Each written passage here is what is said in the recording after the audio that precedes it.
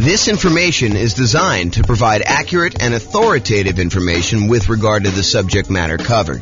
It is offered with the understanding that the presenters are not engaged in rendering legal, accounting, or other professional services.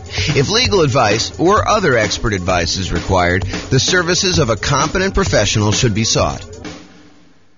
Welcome to the Detroit Real Estate Investing and Real Estate Financial Planning Podcast. Learn all about investing in real estate in Detroit, Michigan, with a combination of real estate financial planning and modeling with numbers specific to Detroit, plus syndicated, more generalized recordings of live and pre-recorded real estate investing classes, not all of them specific to Detroit. Be sure to stay tuned after the podcast for a message from our sponsors. Well, good morning and welcome, everyone.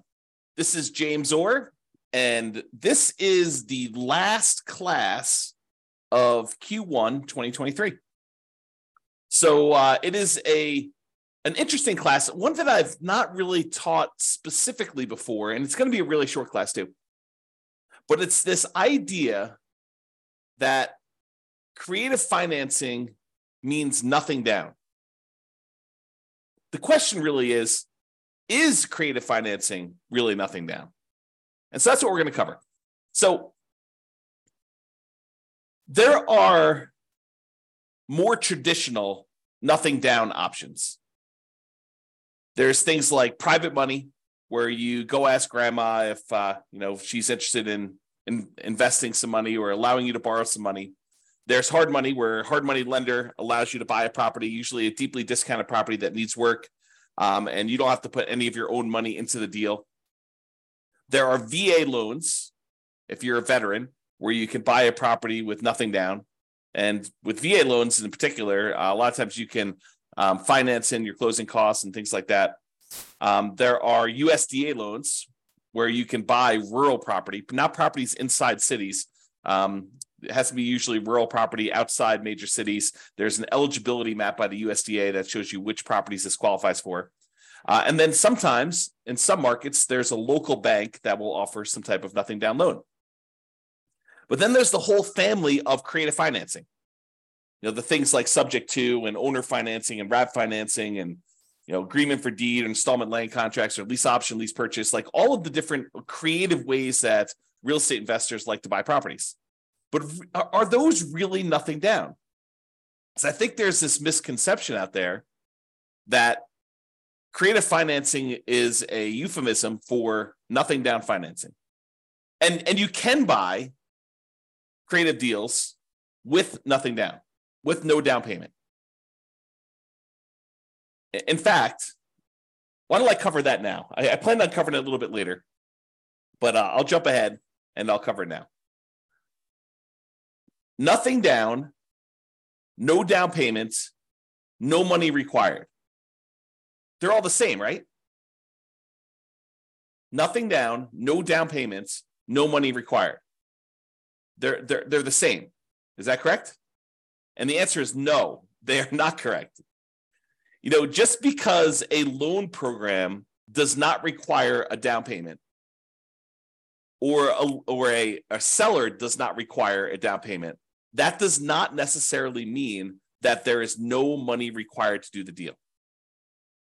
And while you might not need a down payment for some creative financing deals, in many cases, I would even go as far as to say the overwhelming majority of cases, you will need money in order to do these deals. Let me just kind of name a couple things out there, and you may be thinking, James, I think you're splitting hairs here. No, I'm not.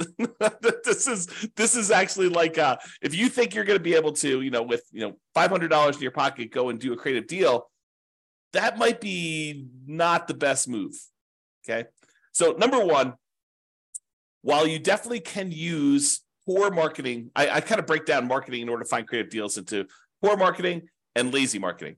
So poor and lazy marketing. So poor marketing is when you don't have any money, but you're willing to put in a lot of time and effort in order to find deals. You do manual labor sort of things in order to find deals. For example, you go door to door, you door knock and ask if people are interested in selling their property. And you start talking about doing creatively. Or you go contact everyone that's got a property for rent on the rental websites and ask them if they would consider selling to you on a lease option. Things like that, where it's the strategies don't require any money. You're willing to put in all of your time, poor marketing methods, in order to find deals.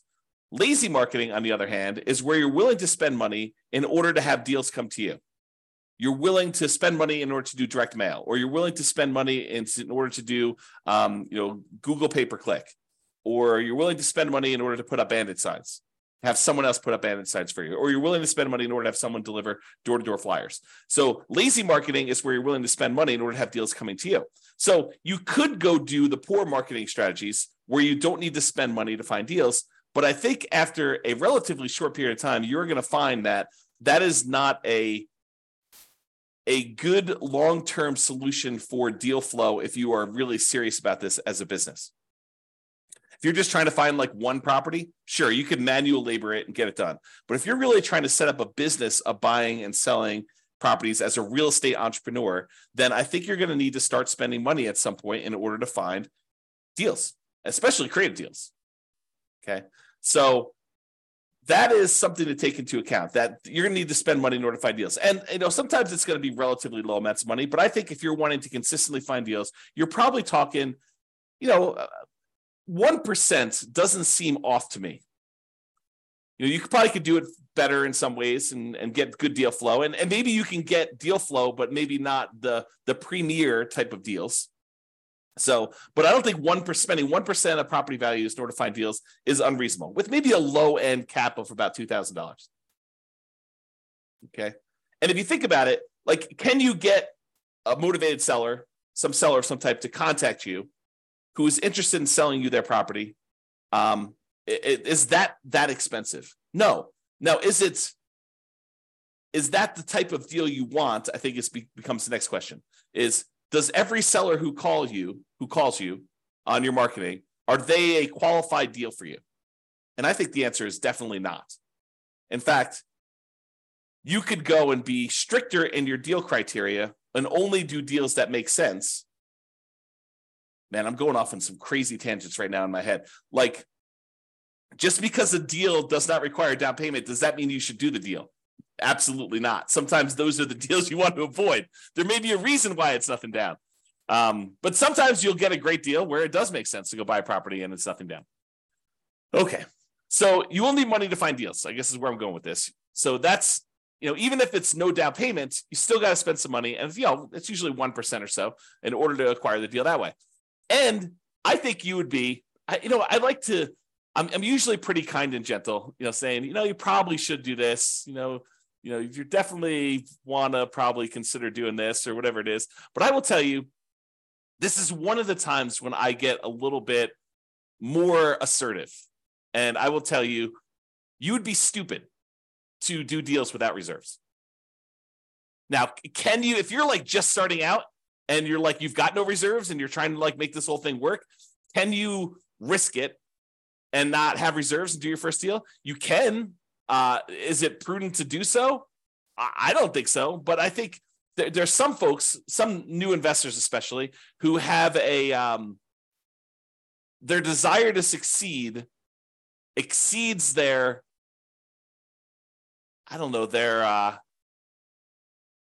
ability to be sensitive and prudent and to kind of be safe. Okay.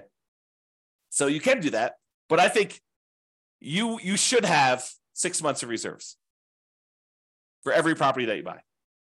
And you can't use the reserves for another property as reserves for the new property. I think that's a conservative position, but I think it's the right position. So if you're going to go buy a property and you're going to go buy a, $400,000 property, and the monthly payment on that is, $2,200 a month, probably need about $13,000 set aside in order to have that done. 2,000 times 6 is $12,000 plus, 200 times 6 is another 1,200. So, somewhere in the $13,000 range in order to have adequate reserves. So is that nothing down? Well, it's no down payment, maybe, if you can get the deal with no down payment. But is it no money required? Absolutely not. And a lot of times when you're buying these creative deals, sometimes you're buying pretty houses, but a lot of times when you're buying properties for motivated sellers, there's some deferred maintenance. There are some repairs that are required. There are some capital expenses that need to be paid in order to acquire the deal in the right way. And so a lot of times you'll need some money in order to do repairs. Now you can go buy the property very creatively, and you could market it as a fixer-upper to the right tenant buyer who wants to come in, trade sweat equity for getting into the property. And maybe you're willing to do that. So you could sort of overcome that. But I think not having the money to do those repairs, if you can't find the right tenant buyer, may not be the most prudent thing to do either. It's kind of like part of the reserves. And repairs are different than reserves. Okay. The money you set aside for maintenance and repairs and capital expenses on properties, that is not your reserves. They're different. And if you happen to be in a market where you're buying these properties very creatively, and one of the reasons you're able to get them with no money down is because the sellers really don't have that much equity in the property, you might have, maybe even likely to have, especially where interest rates are up now, maybe if you're taking over existing debt on properties from when interest rates were really low, it might be a little bit different. But if you're dealing with properties where they bought them and the interest rates were at 6.5%, 7%, you're more likely, I would say, to have negative cash flow on the property. And we could do the 88 strategies we have to improve cash flow to try to mitigate that as much as possible. But in some cases, you might still have a little bit of negative cash flow, especially if you don't take into account the tax benefits of depreciation. And so it would be prudent for you, just like it would be prudent to have reserves, for you to set aside at least the negative cash flow. Set aside that extra money that is going to be the cumulative amount of negative cash flow that you might expect in that property until it goes positive. And we talk about that in some other classes, but I think that is also prudent. So, between money to find deals, reserves, repairs and capital expenses, any cumulative negative cash flow you might have, I think that it's not really no money required, and it might be no down payment. And I'm not taking into account closing costs, which I'm assuming are close to zero for you if you're buying something creatively, but they might not be. Might actually be some money for some closing costs, depending on how you're doing. If you're using title companies to get title insurance, or if you're sort of like getting the deed at the kitchen table, which I think is frowned upon for most people these days. But I digress. So to have money to find deals, reserves, repairs, capital expenses, cumulative negative cash flow, plus not every deal you're going to come across is going to be able to be done with no down payment. And I think you would be wasting a lot of your marketing, wasting a lot of your effort if you're doing kind of more of the poor marketing methods and coming across deals that could be amazing deals, but they are, they require $10,000. So if you kind of are, I only will do deals if they're nothing down, I think you could be eliminating some potentially really good deals doing that. And I would even argue sometimes the better deals. So is this really a no money required type of situation? They may be no money down, like the seller does not actually require you to give them money, but it's probably not no money required. Now, to be fair, in some cases, you might be able to use some of the money from a tenant buyer.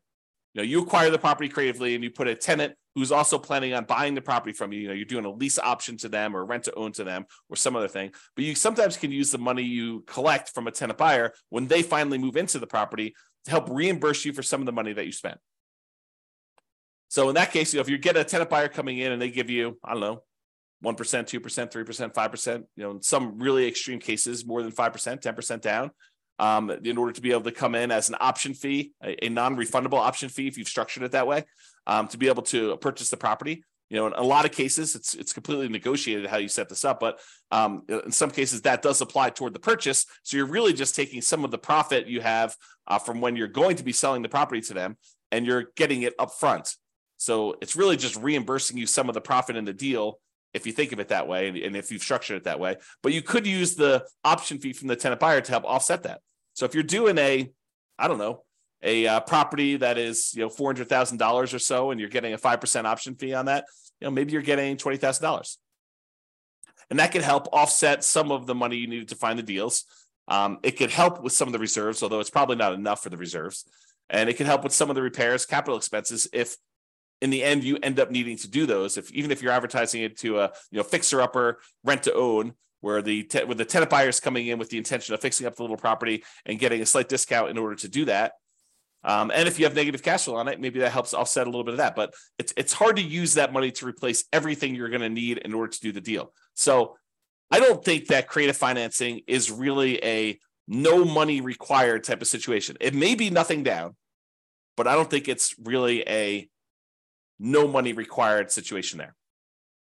Okay, so let's go look at the different types of creative financing, and then we'll walk through kind of like whether I think that you're likely to find these with nothing down, or if they're kind of like in the universe of nothing down, and we can just kind of look at it that way. So here's the 6 types of creative financing. I kind of grouped them into 6 groups.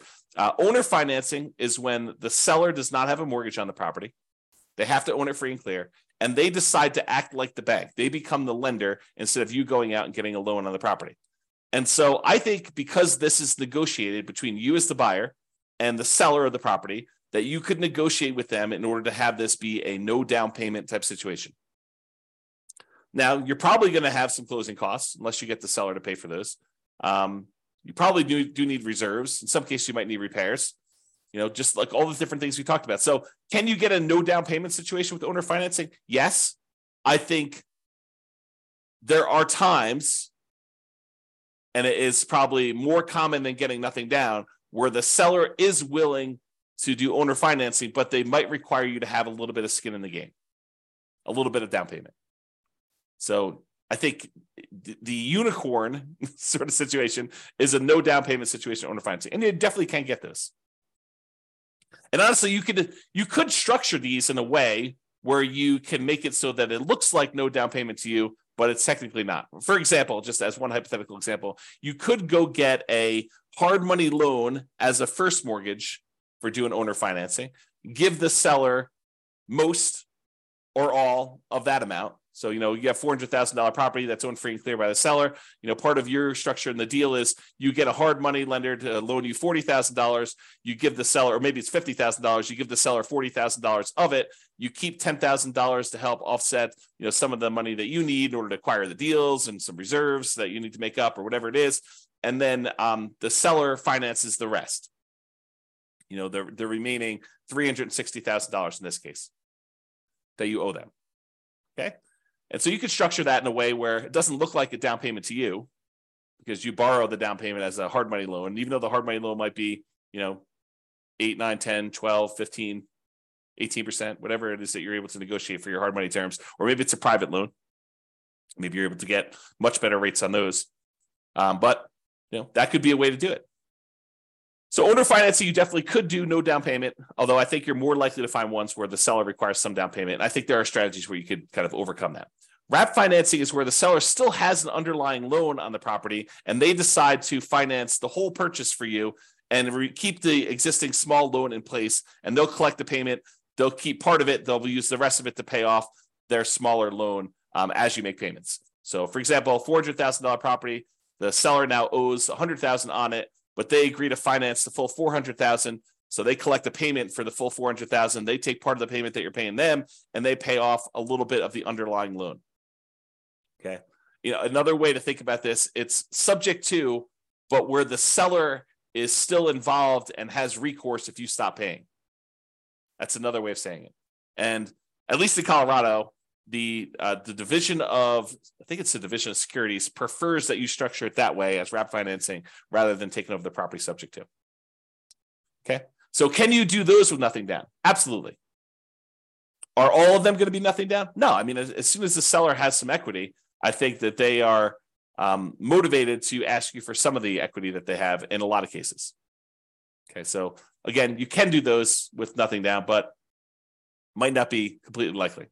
What about loan assumption, where you formally go in and assume responsibility for the loan directly to the lender? Like the seller has an FHA loan with really good interest rate, and you go in there and you formally assume the loan.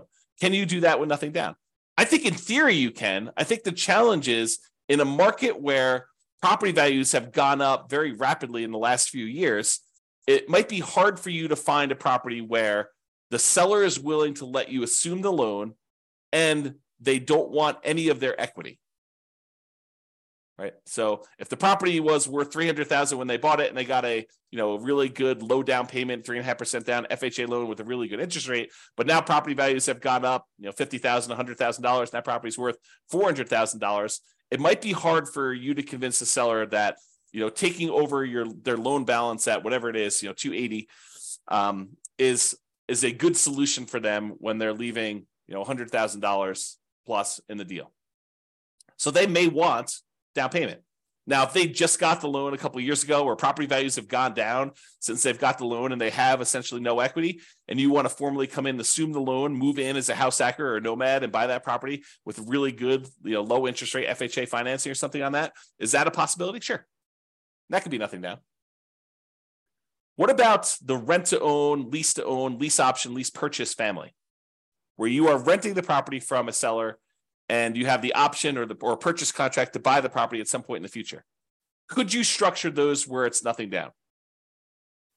I think you could. I think you're more likely to find a deal like that where you are putting at least a security deposit down and probably a security deposit and a small option fee. So probabilistically, you're more likely to find those where it requires a little bit of money. But I do think that you could, in theory at least, find a property where the seller is willing to allow you to rent the property and have an option to buy it or a purchase contract to buy it. And I think there would need to be some motivation there in order for you to do that.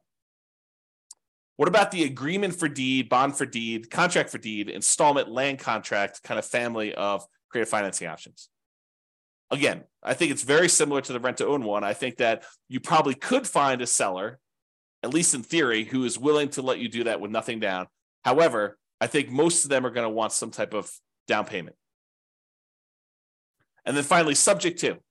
Subject to is where you buy the property and you leave the existing financing in place. The seller deeds you the property. You are the owner of the property as signified by the deed, but the seller's old loan remains on the property. And in most cases, you're agreeing to make payments on that loan. Could you buy properties with that with nothing down, with no down payment? Yeah, I think if the situation was right and the seller owed an amount that was the full amount that you'd be willing to pay for the property, sure, you could structure that as a nothing down deal. Imagine a seller who is unable to make their mortgage payments anymore, and their alternative is to go through foreclosure and give the property back to the bank. And you come in and say, look, don't do that. I'll help protect your credit. I will buy the property from you, and I will start making payments on your loan. And they're like, well, the other option for me is to have a foreclosure. I would be willing to sell you this property for what I owe instead of having this foreclosure. Maybe you're getting a small discount doing that. And you're able to acquire the property that way. Sure. Could you do those where you find a seller who's just willing to say, yeah, save me from foreclosure, buy this property from me and start making payments on my loan, and that could be a help to me? I think you could. Now, the chance of you finding one where exactly what they owe is exactly what they're willing to walk away from, probabilistically, I think that that's relatively small. I think you can find those, but I think you're more likely to find ones where they have at least some equity, or they're like, hey, look, I need at least a security deposit to be able to move into a new place. I'm currently living here and I haven't made a payment in 2 months. And maybe you even need money in order to make the back payments up, as an example. But they may need some type of money to help them get into the next property, or to buy some of their equity from them, even at a discount, if you're going to do it that way. Okay, so those are the different creative financing options, and my kind of take as to whether or not they are likely to be no down payment. And as I covered already, they're not really likely to be no money required. I think you're likely to have some money required in order to do those. The kind of like the true no money required sort of deals are probably more in the wholesaling, if you're willing to do manual labor in order to find your deals, or real estate brokerage. If you get a real estate license, you don't usually need money in order to do those transactions either. And unlike wholesaling, where you got to both find a deeply discounted, amazing deal of a property, and then also the buyer of that property, a real estate investor buyer, when you have a real estate license, you could do one or the other of those and oftentimes get paid a similar amount. If you think about it, 3% of a $400,000 property is about $12,000. I think for a lot of folks, a wholesale fee on an okay deal, not like a crazy, grand slam home run sort of deal, I think it's probably in that $12,000. And you, in that particular case, you didn't have to do both sides of the transaction. You only had to go find either the seller and then represent them in the transaction to help them sell the property and get top dollar for it, or the buyer in order to help the buyer go buy a property that's already listed in the MLS that some other real estate agent found. And so for half the work, you can get about the same full fee, and it doesn't have to be this super deeply discounted deal. It just requires that you probably pay a little bit of money up front and agree to kind of like agree to obey the law of real estate transactions and licensing law and stuff like that. So I don't know, it doesn't seem like the worst idea in the world to me, but that's sort of where I'm coming from. So there you go. All right, so in conclusion, while you may be able to find a deal that requires no down payments, these often require you to invest in marketing to find them. I think that's true. And you're also going to need reserves. This is the part where I got really strong with you and told you it would be stupid for you to actually invest in property without reserves. I'm trying to prevent you from making a mistake. And I know that can sound harsh. And I'm not usually a harsh guy, usually kind of very friendly and, say, maybe you're right, maybe I'm wrong. But in this case, I think I'm right. So I think you need reserves. And I'm trying to protect you from making a mistake by doing that. So, but I realize that some of you are starting off and you really don't have money for reserves. But I think that's a immediate first goal for you to kind of get to the point where you can buy a property and find reserves right away. You might need repairs or capital expenses in order to buy a property, especially ones that you're buying from some type of motivated seller. A lot of times those have some deferred maintenance on them. Plus, in many cases, especially no down payment deals, you're likely to want to set aside some money for cumulative negative cash flow. So if you're buying a property and the less you put down, the higher the loan to value of the property that you have, the more likely you are to have it be negative cash flow. I think that's just math. It's possible you can get ones that don't, especially if you're able to structure the deal with a very flexible seller. But I think a lot of times you're more likely to have negative cash flow the higher the loan to value is on a property. And if you're putting no money down, that usually implies a very high loan to value.